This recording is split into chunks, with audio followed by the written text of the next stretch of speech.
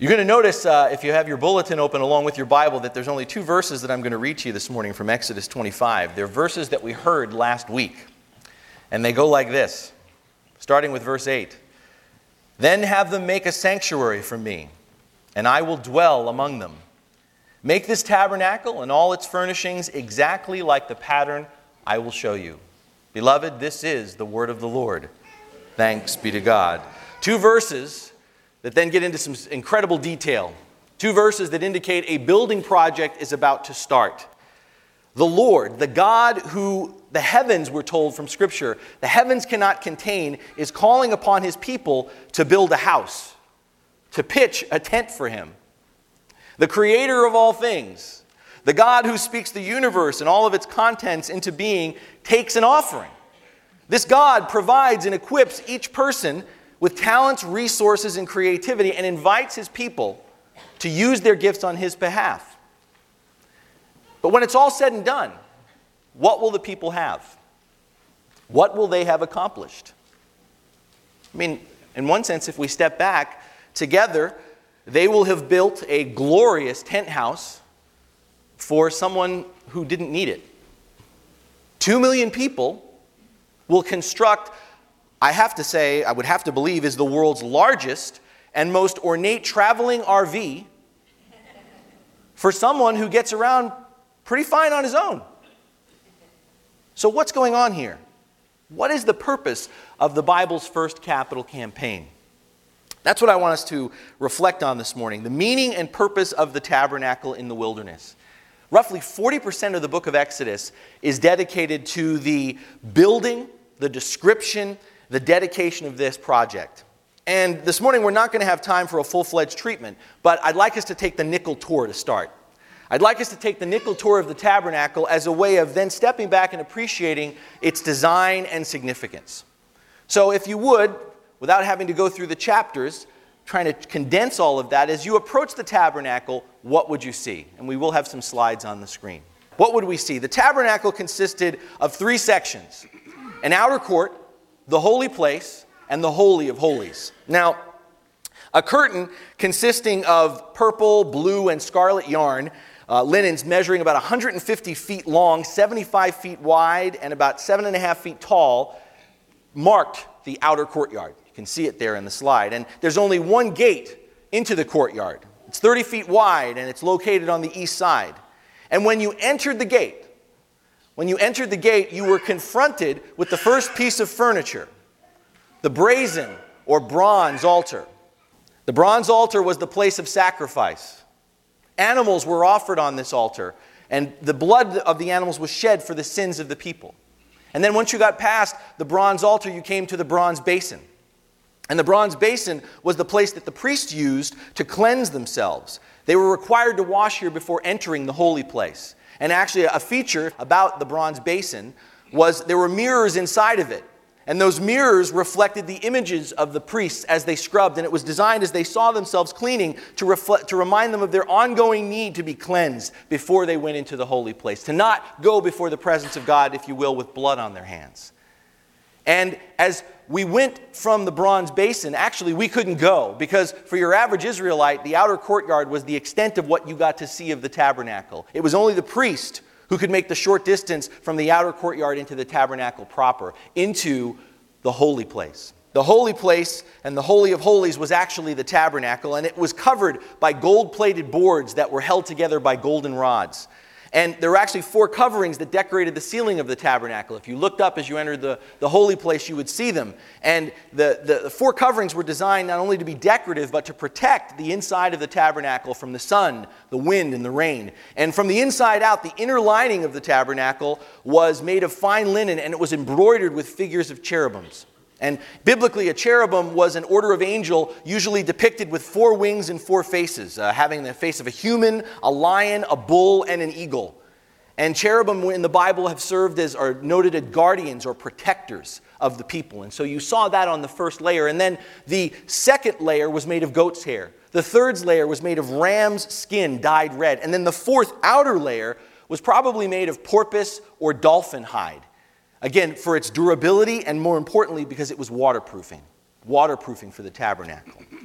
Now, that's what you saw as you came in, but as the priest pulled back the curtain and entered into the holy place, they also saw 3 pieces of sacred furniture, which you can see on the slide. On the right side stood the table of shewbread.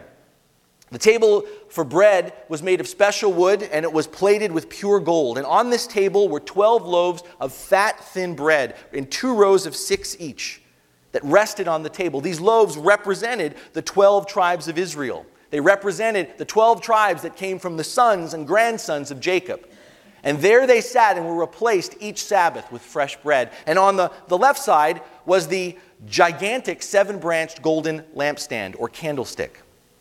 And it had to be large, and it was massive because it provided the only light in the tabernacle. There were no windows, no other sources of light, and this candlestick, among other things, reminded the priests to depend solely upon God's leading and illumination for the work that they were doing.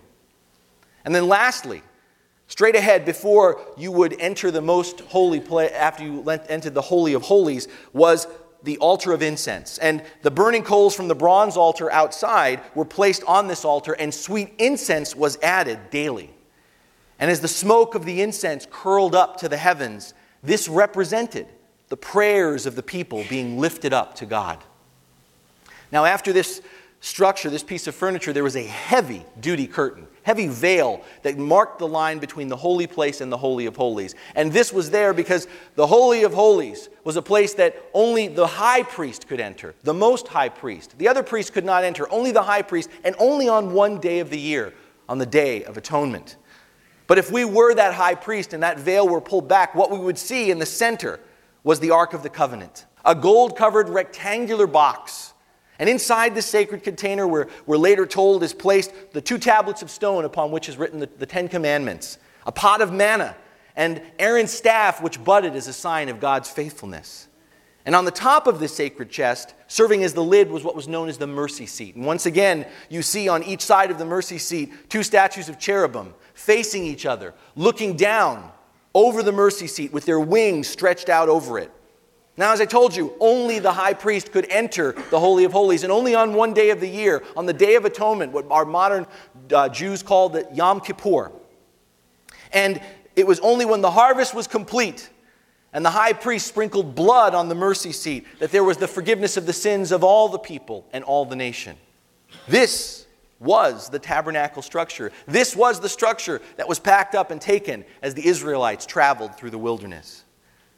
Now, we've only taken a cursory glance at this, and like I said, we don't have time, but there's so much more we could talk about, just about each piece of furniture and all that's described both in Exodus and later again in Leviticus. But even the briefest consideration of this project helps us to see and understand a couple of things in a different way. And first and foremost, I hope that what we see in this description, this picture of the tabernacle, is how worship is to be a central element of our lives. We've talked about that before as in other ways as we looked at God's Word. But the tabernacle, once again, in a unique way, reminds us how central worship is to our lives. Notice the design of the tabernacle. From what you got to see, and if you were to read through these chapters, the incredible, detailed description that is given. All of the chapters about the tabernacle, interestingly, in Exodus and later on in Leviticus, have more to do with the details of the building, the details of the tabernacle, than they do with the rules of the tabernacle. Proportionally, there's much more of a description of the details. And this is because, in case you forgot, this is God's design. Moses didn't come up with this. Aaron didn't come up with this. This is the heart into the kind of building project that God would do. Moses was given God's design. And in fact, we're told that God is very specific with Moses. Make sure you build it exactly as I have laid it out for you. So this is God's design. And everything about the design, in the briefest tour that we've taken, I hope you see that it points beyond the individual, beyond the community. It's in many ways larger than life. It grabs your attention. And it takes a person, if they were to step in beyond our normal tunnel vision, our self-absorption, and immediately draws us to look up and our eyes to get bigger at what we see. The later writers of the New Testament will tell us that God's design for the tabernacle, what we see that takes our breath away, is a shadow of heaven. When we worship, God desires for us to reach for, to perceive heaven as it is on earth. That's one thing that the tabernacle brings out to us about worship being the center of our lives. Jesus doesn't just teach us to pray, on earth as it is in heaven, but points back that God is continually about bringing heaven to earth so that we would be lifted up, so that we would be given reason to be driven to our knees to worship as God's people. And even from what we can surmise from pictures, what we see is elegant and beautiful. And I think in many ways, the elegance and beauty, the ornateness of the tabernacle also reveals something about worship that we pass by, especially today. And it's that God, yes, intends for our worship to be obedient. God wants our worship to be driven by obedience. But what we see when God shows us what he can build, what God tells the people to build, is that God also wants our worship to be driven not only by obedience, but to be expressed through artistry. Our God is interested in creativity. Our God is interested in beauty. And we've had a tradition in the church, particularly in the Protestant church, where for other reasons we've shied away from that. And part of why here at Grace we're trying to cultivate more of our artistic community is because I believe the scriptures are really clear that we worship a very creative God, a God who thrives on artistry, creativity when we worship together. Now, the other thing that you'll notice about the tabernacle beyond the design is the location. Do we notice where the tabernacle is located?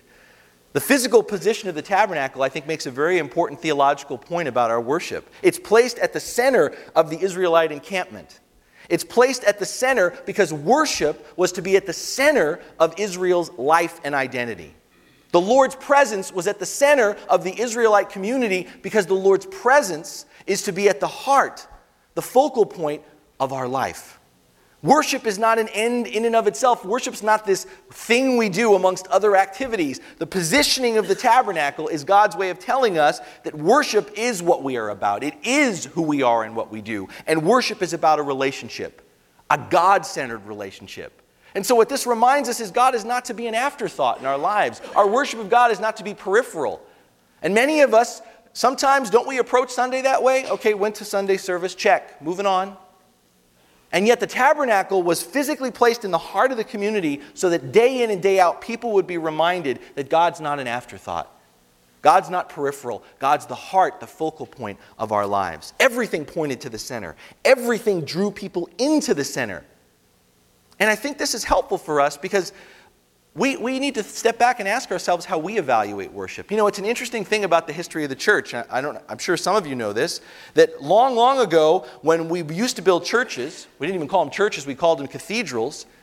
We followed a pattern that we see here in Exodus, in that when a community was built, it was built around the cathedral. It was built around the sanctuary. That was the centerpiece of the town. Everything was built around that because that was the main location where life took place. And in the construction of cathedrals that we can see in Europe and in some select locations in the United States, very similar to the experience when you would go in the tabernacle, you were designed to come in and to look up. The incredible beauty, the incredible architecture, design, the colors, the stained glass was all designed to lift your eyes up to heaven, to create an otherworldly experience in the midst of your life. And in fact, in the design of many of these sanctuaries, it was when you left that you saw an incredible tapestry, a picture of the world. Again, in a missionary way, reminding you that you were leaving the presence of God, so to speak, and going back into where we're called, the world. And somewhere along the way, we stopped building sanctuary. Somewhere along the way, we stopped building cathedrals. And I think most of us probably know why. It all began with the Industrial Revolution. It all began when we got bigger and better at building stuff, at running our own lives. And the next thing you knew, communities weren't built around the cathedrals anymore. Communities were built around the factory. Communities are built around the place of business. And it's a trend that still continues to this day, as in most communities, we build around the shopping mall. Where's the mall? And you build the community around it. And in fact, it's that shift in our life as human beings that led to a design shift in churches. Cathedrals never had crosses on the top of them, because they were in the center of the town. People knew it was in the center. But when the Industrial Revolution came around and we started building factories and building our life around our work, churches put crosses on the top of their buildings so that way, in the midst of a landscape that was now filled up with other high buildings, people knew where the church was. The cross stood out to remind people this is where you can go to find God in the midst of all this chaos. Beloved, that's just a brief tour of architecture, but it also reflects our daily lives in terms of worship. Think about how this reflects how most of us today evaluate our worship of this God, how we come into worship. More and more, and I've said this before, but it bears repeating again, people, when they talk about worship at this church or at other churches, places they go, the primary questions they say, or the way they respond is, does it move me? Does it feed me? And worship even today has become even more functional. We're told by church planners and people who grow churches that even this is outmoded. This is outdated. And so we take abandoned warehouses and we take abandoned malls or coffee shops and we engage more functionality rather than form, saying that people are not comfortable with all of this churchy stuff. They want something that looks like what they see every day. Do we see how counter that is to what God presents here? It begs the question, both in terms of the design of our churches and in our approach to worship, whose plan are we following? God's plan or our plan? And when we evaluate worship, is it about whether we're fed? Is it about whether we are moved? Or is it about whether God is at the center? Somewhere along the way, the tabernacle reminds us to re-ask the question. The tabernacle reminds us that worship is at the center of our lives, and not just saying it, but really wrestling with what that means. But the tabernacle also reminds us in a very profound way that we lose when we design our buildings differently, that sin matters and that God is holy. The layout of the tabernacle, as we've heard it described, reflects this ongoing tension in our worship that we don't talk about a lot much these days.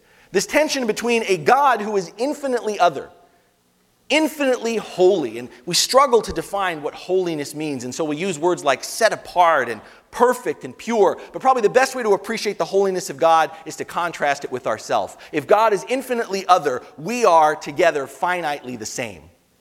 Oh, we may be diverse in our upbringing, in our backgrounds, in our experience, but we're finitely the same in our imperfection, our brokenness, our sense of incompleteness, that everything's not right.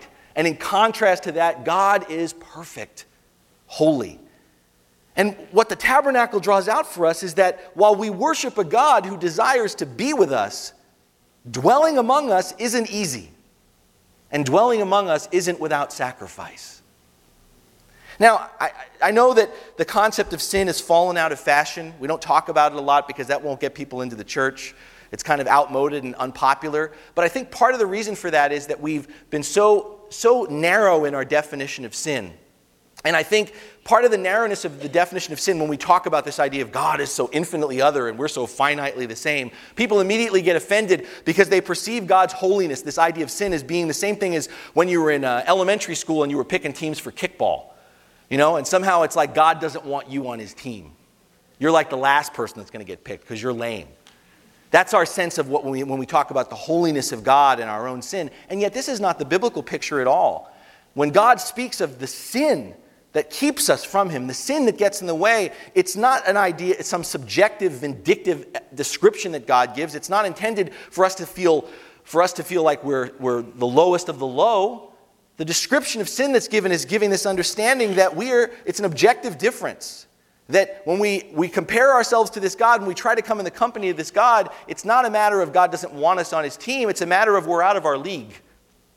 We feel smaller, inexperienced, unprepared. Have you ever had that experience in your vocation or whatever it is you love to do? You like to play sports, you like to dance, you're a public speaker. Have you ever, and you're good at it, but all of a sudden you come into the company of someone who's heads and shoulders above you.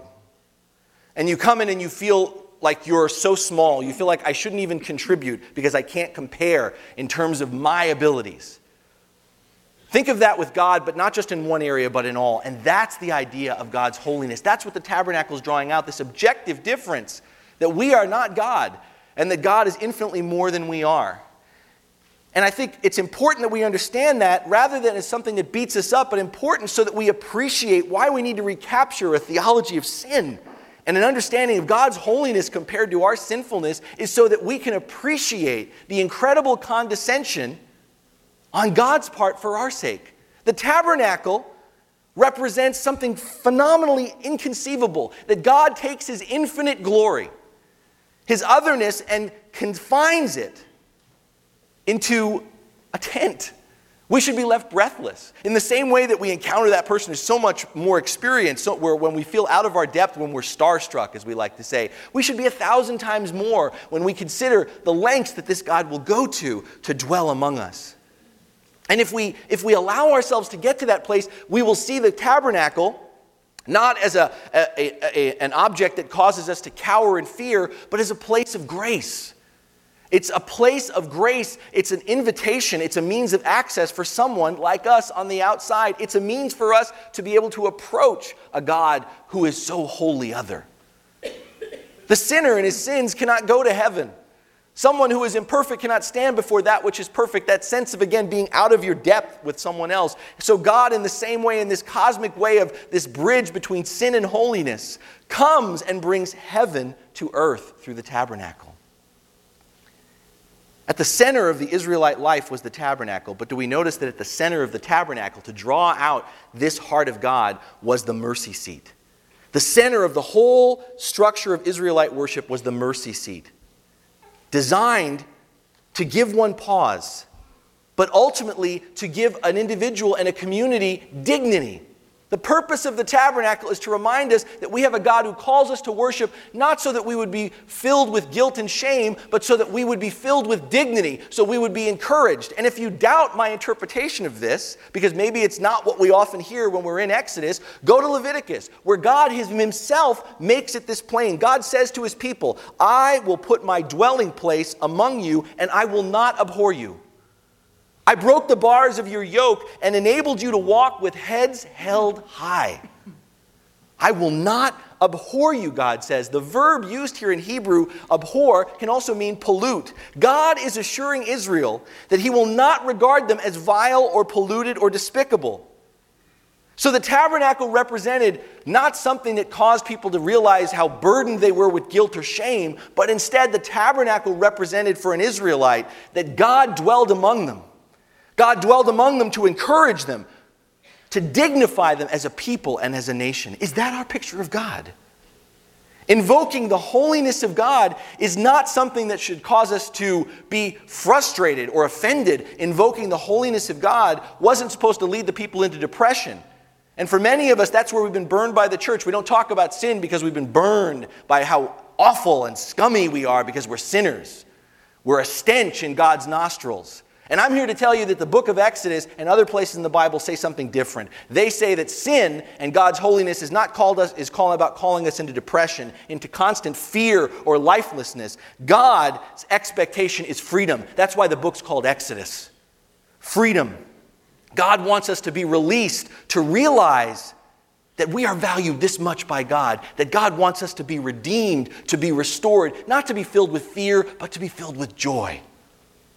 Beloved, we worship a God who will settle for nothing less than to be known, to be embraced by us. No matter how far away, no matter how much in the muck and the dirt we are, this God is relentless. From the very beginning, we're told that the Lord walked with Adam and Eve in the Garden of Eden in the late afternoon. And ever since the tragedy of our great divorce from this God, the moment that we hid rather than walked with this God, we can see the Lord from Genesis to Revelation progressively moving closer and closer to us.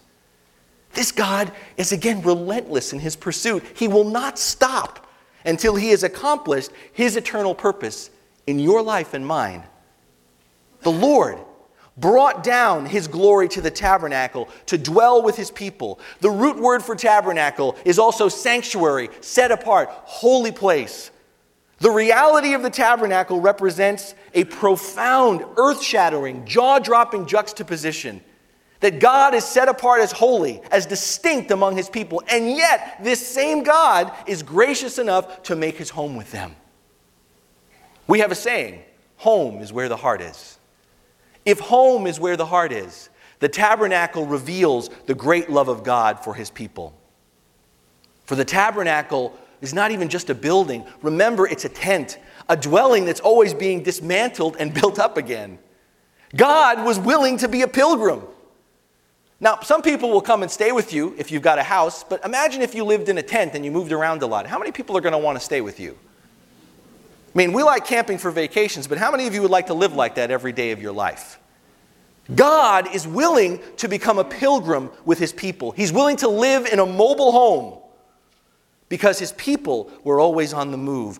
Beloved, simple but profound. This God is always willing to go where we are. And since the days of Moses, we know the beauty of looking at the tabernacle is we have an even bigger picture. We know that since the days of Moses, that God has extended that love in a far greater way. Using the same word for tabernacle, the Apostle John starts his gospel, starts the first chapter of his gospel telling us the Word became flesh and dwelt among us.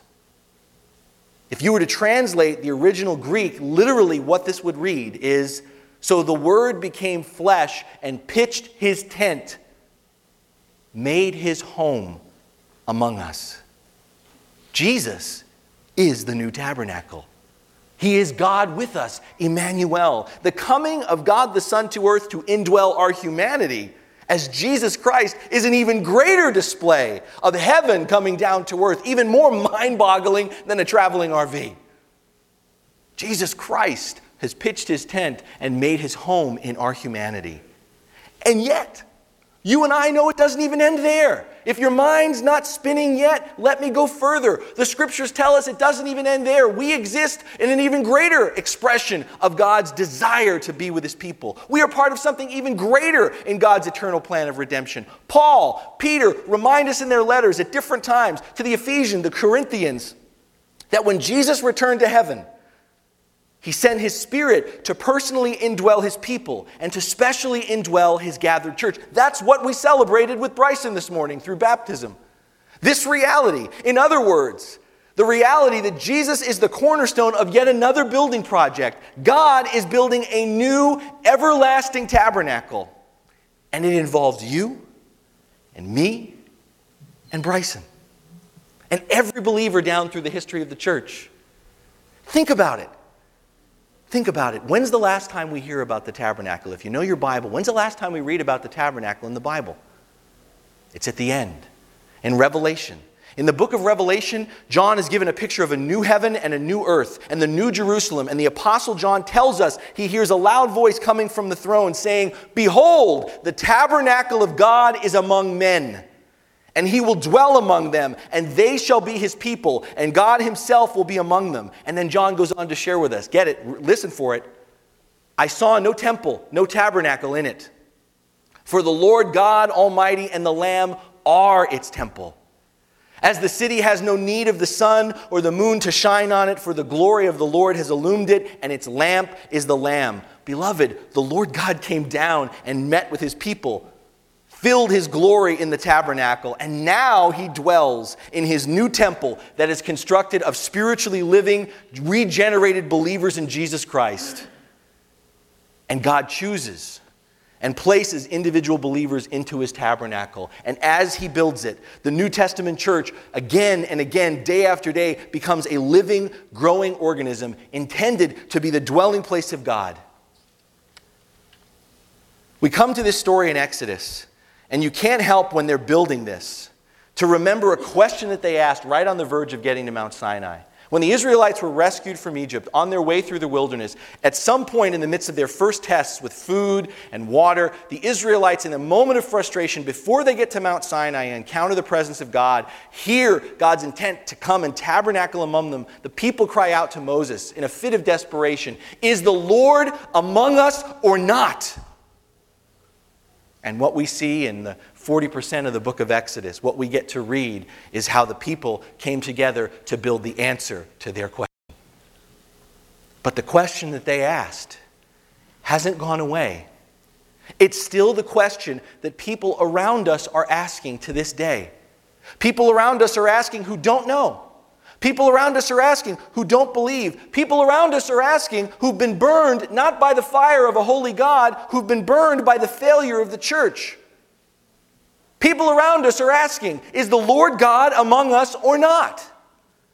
And if we are, as Paul declares, the temple, the tabernacle of the Lord, if we are God's new building project, his means of dwelling with others is through us, then the real question is this: what exactly are we building with our lives? What exactly are we building with our lives if people around us, for some of us, our very own children, are questioning if God exists, if a generation is before us that is longing but can't see Jesus? Beloved, what have we been building together? What have we been building together? We have more church buildings than we know what to do with. You can move to any fairly populated area in the United States, and you can find a church on every street corner, as we like to say. We are not wanting for buildings. We have more Christian books, more seminars and programs out there for building and revitalizing congregations than we've ever had before. But still, what are we building? I say this to us together. One day we're going to see things in a different light. One day we are going to see things through the light of the Lamb that we hear about in the book of Revelation. And we're going to discover just how compartmentalized our lives are. Just how much we separate our faith from the functionality of our lives. We're going to see, in a way that's probably going to be painful, the inconsistency and contradiction that marks so many of our words, so many of our decisions and our actions. And we're going to understand that our emphasis is in the wrong place, that we were pointing in the wrong direction. And suddenly we are going to realize that why those who observed us are left confused and critical rather than convinced and inspired to know the Jesus we profess to follow is because they don't see it in our lives. What are we building? What are we committed to build here at Grace? What are we committed to build here as Grace? We had to walk through a process to change denominations. And I say this as a footnote because we need to move forward. But if you didn't understand this, if you don't know this, let me tell it to you pastorally. As much as it's a process we had to go through and we went through it well, let me tell you that what is burned in my heart is nobody cares. Nobody cares beyond the people in this room. The countless number of people that I've talked to that are the people that we're supposed to be reaching out to, it has not been an incentive for them to be a part of our community. It's been a reason to stay away. Because all they perceive is conflict, division. All they perceive is, you guys can't even agree on what letters are a part of your church. That's how simple it is for them. And we may scoff and say, well, they just don't understand. They understand better than we do. That what are we building? Are we pointing to Christ? We're past it now, but now is the moment where are we going to spend the same energy and time? Are we going to get as passionate as we were about the people who aren't here? About the people that Jesus has called us to? What is our priority going to be as we continue to build here at Grace? Build as Grace. Who are we building for? Our preferences? Our entertainment? Our respectability, our traditions. Do you hear it again? It can't be about it has to be about Christ. Beloved, we may not offer sacrifices in an elaborately built tent, but Scripture is clear that we should see our daily lives as a series of sacrifices for God. If we are the Lord's tabernacle, then our worship isn't just located in a church building. Our worship takes place in our homes, our schools, our workplaces, and our communities. Our worship's not confined to the time that we spend together on Sunday. It's expressed each and every day as we minister in the tabernacle of our lives. People see Jesus. People see Jesus when we live our lives open before God. The glory of God is witnessed. The glory of God is witnessed when we do all that we do unto the Lord. No matter what our vocation, no matter what our audience. When we are people who notice those who are suffering, when we are people who are willing to listen to those who are ignored, when we are people who are willing to lend a hand when others turn a blind eye, when we are people who open up our hearts when others have hardened them, when we are a people who are willing to stand up and defend others, we reflect the glory of God and we reveal the person of Jesus Christ. It is by divine providence, not my planning, that I am preaching this sermon on Memorial Day weekend.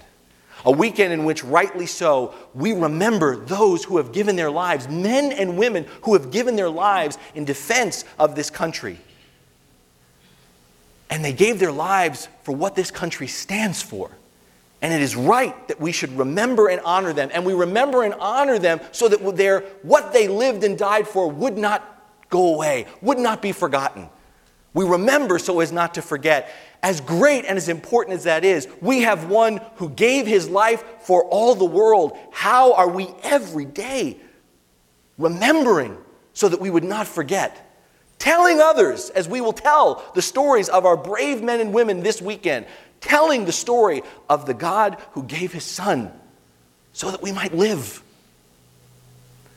I want to close with you with words that are way better than anything I could come up with, where Paul speaks with just as much passion but more eloquence in 2 Corinthians chapter 5, where he is trying to drive. So if any of us feel like we're getting beat up this morning, and I hope you're not, this has been the tension within the body of Christ since it was first built at Pentecost. And evidence of this is Paul long ago writes these words to the church in Corinth. Paul, in the same way speaking to us as the new building project of God, says, "So from now on, we regard no one from a worldly point of view. Though we once regarded Christ in this way, we do so no longer. Therefore, if anyone is in Christ, he is a new creation. The old is gone, the new has come." All of this is from God, who reconciled us to himself through Christ and gave us the ministry of reconciliation. That God was reconciling the world to himself in Christ, not counting men's sins against them. And he has committed to us the message of reconciliation. We are therefore Christ's ambassadors. As though God were making his appeal through us, we implore you on Christ's behalf, be reconciled to God. God made him who had no sin to be sin for us, so that in him we might become the righteousness of God. And just a few verses later, Paul says, "Do not let God's grace be received in vain, for we are the temple of the Lord." Beloved, what are we building? Let us not receive God's grace in vain, for we are the temple of the Lord. Amen? Amen.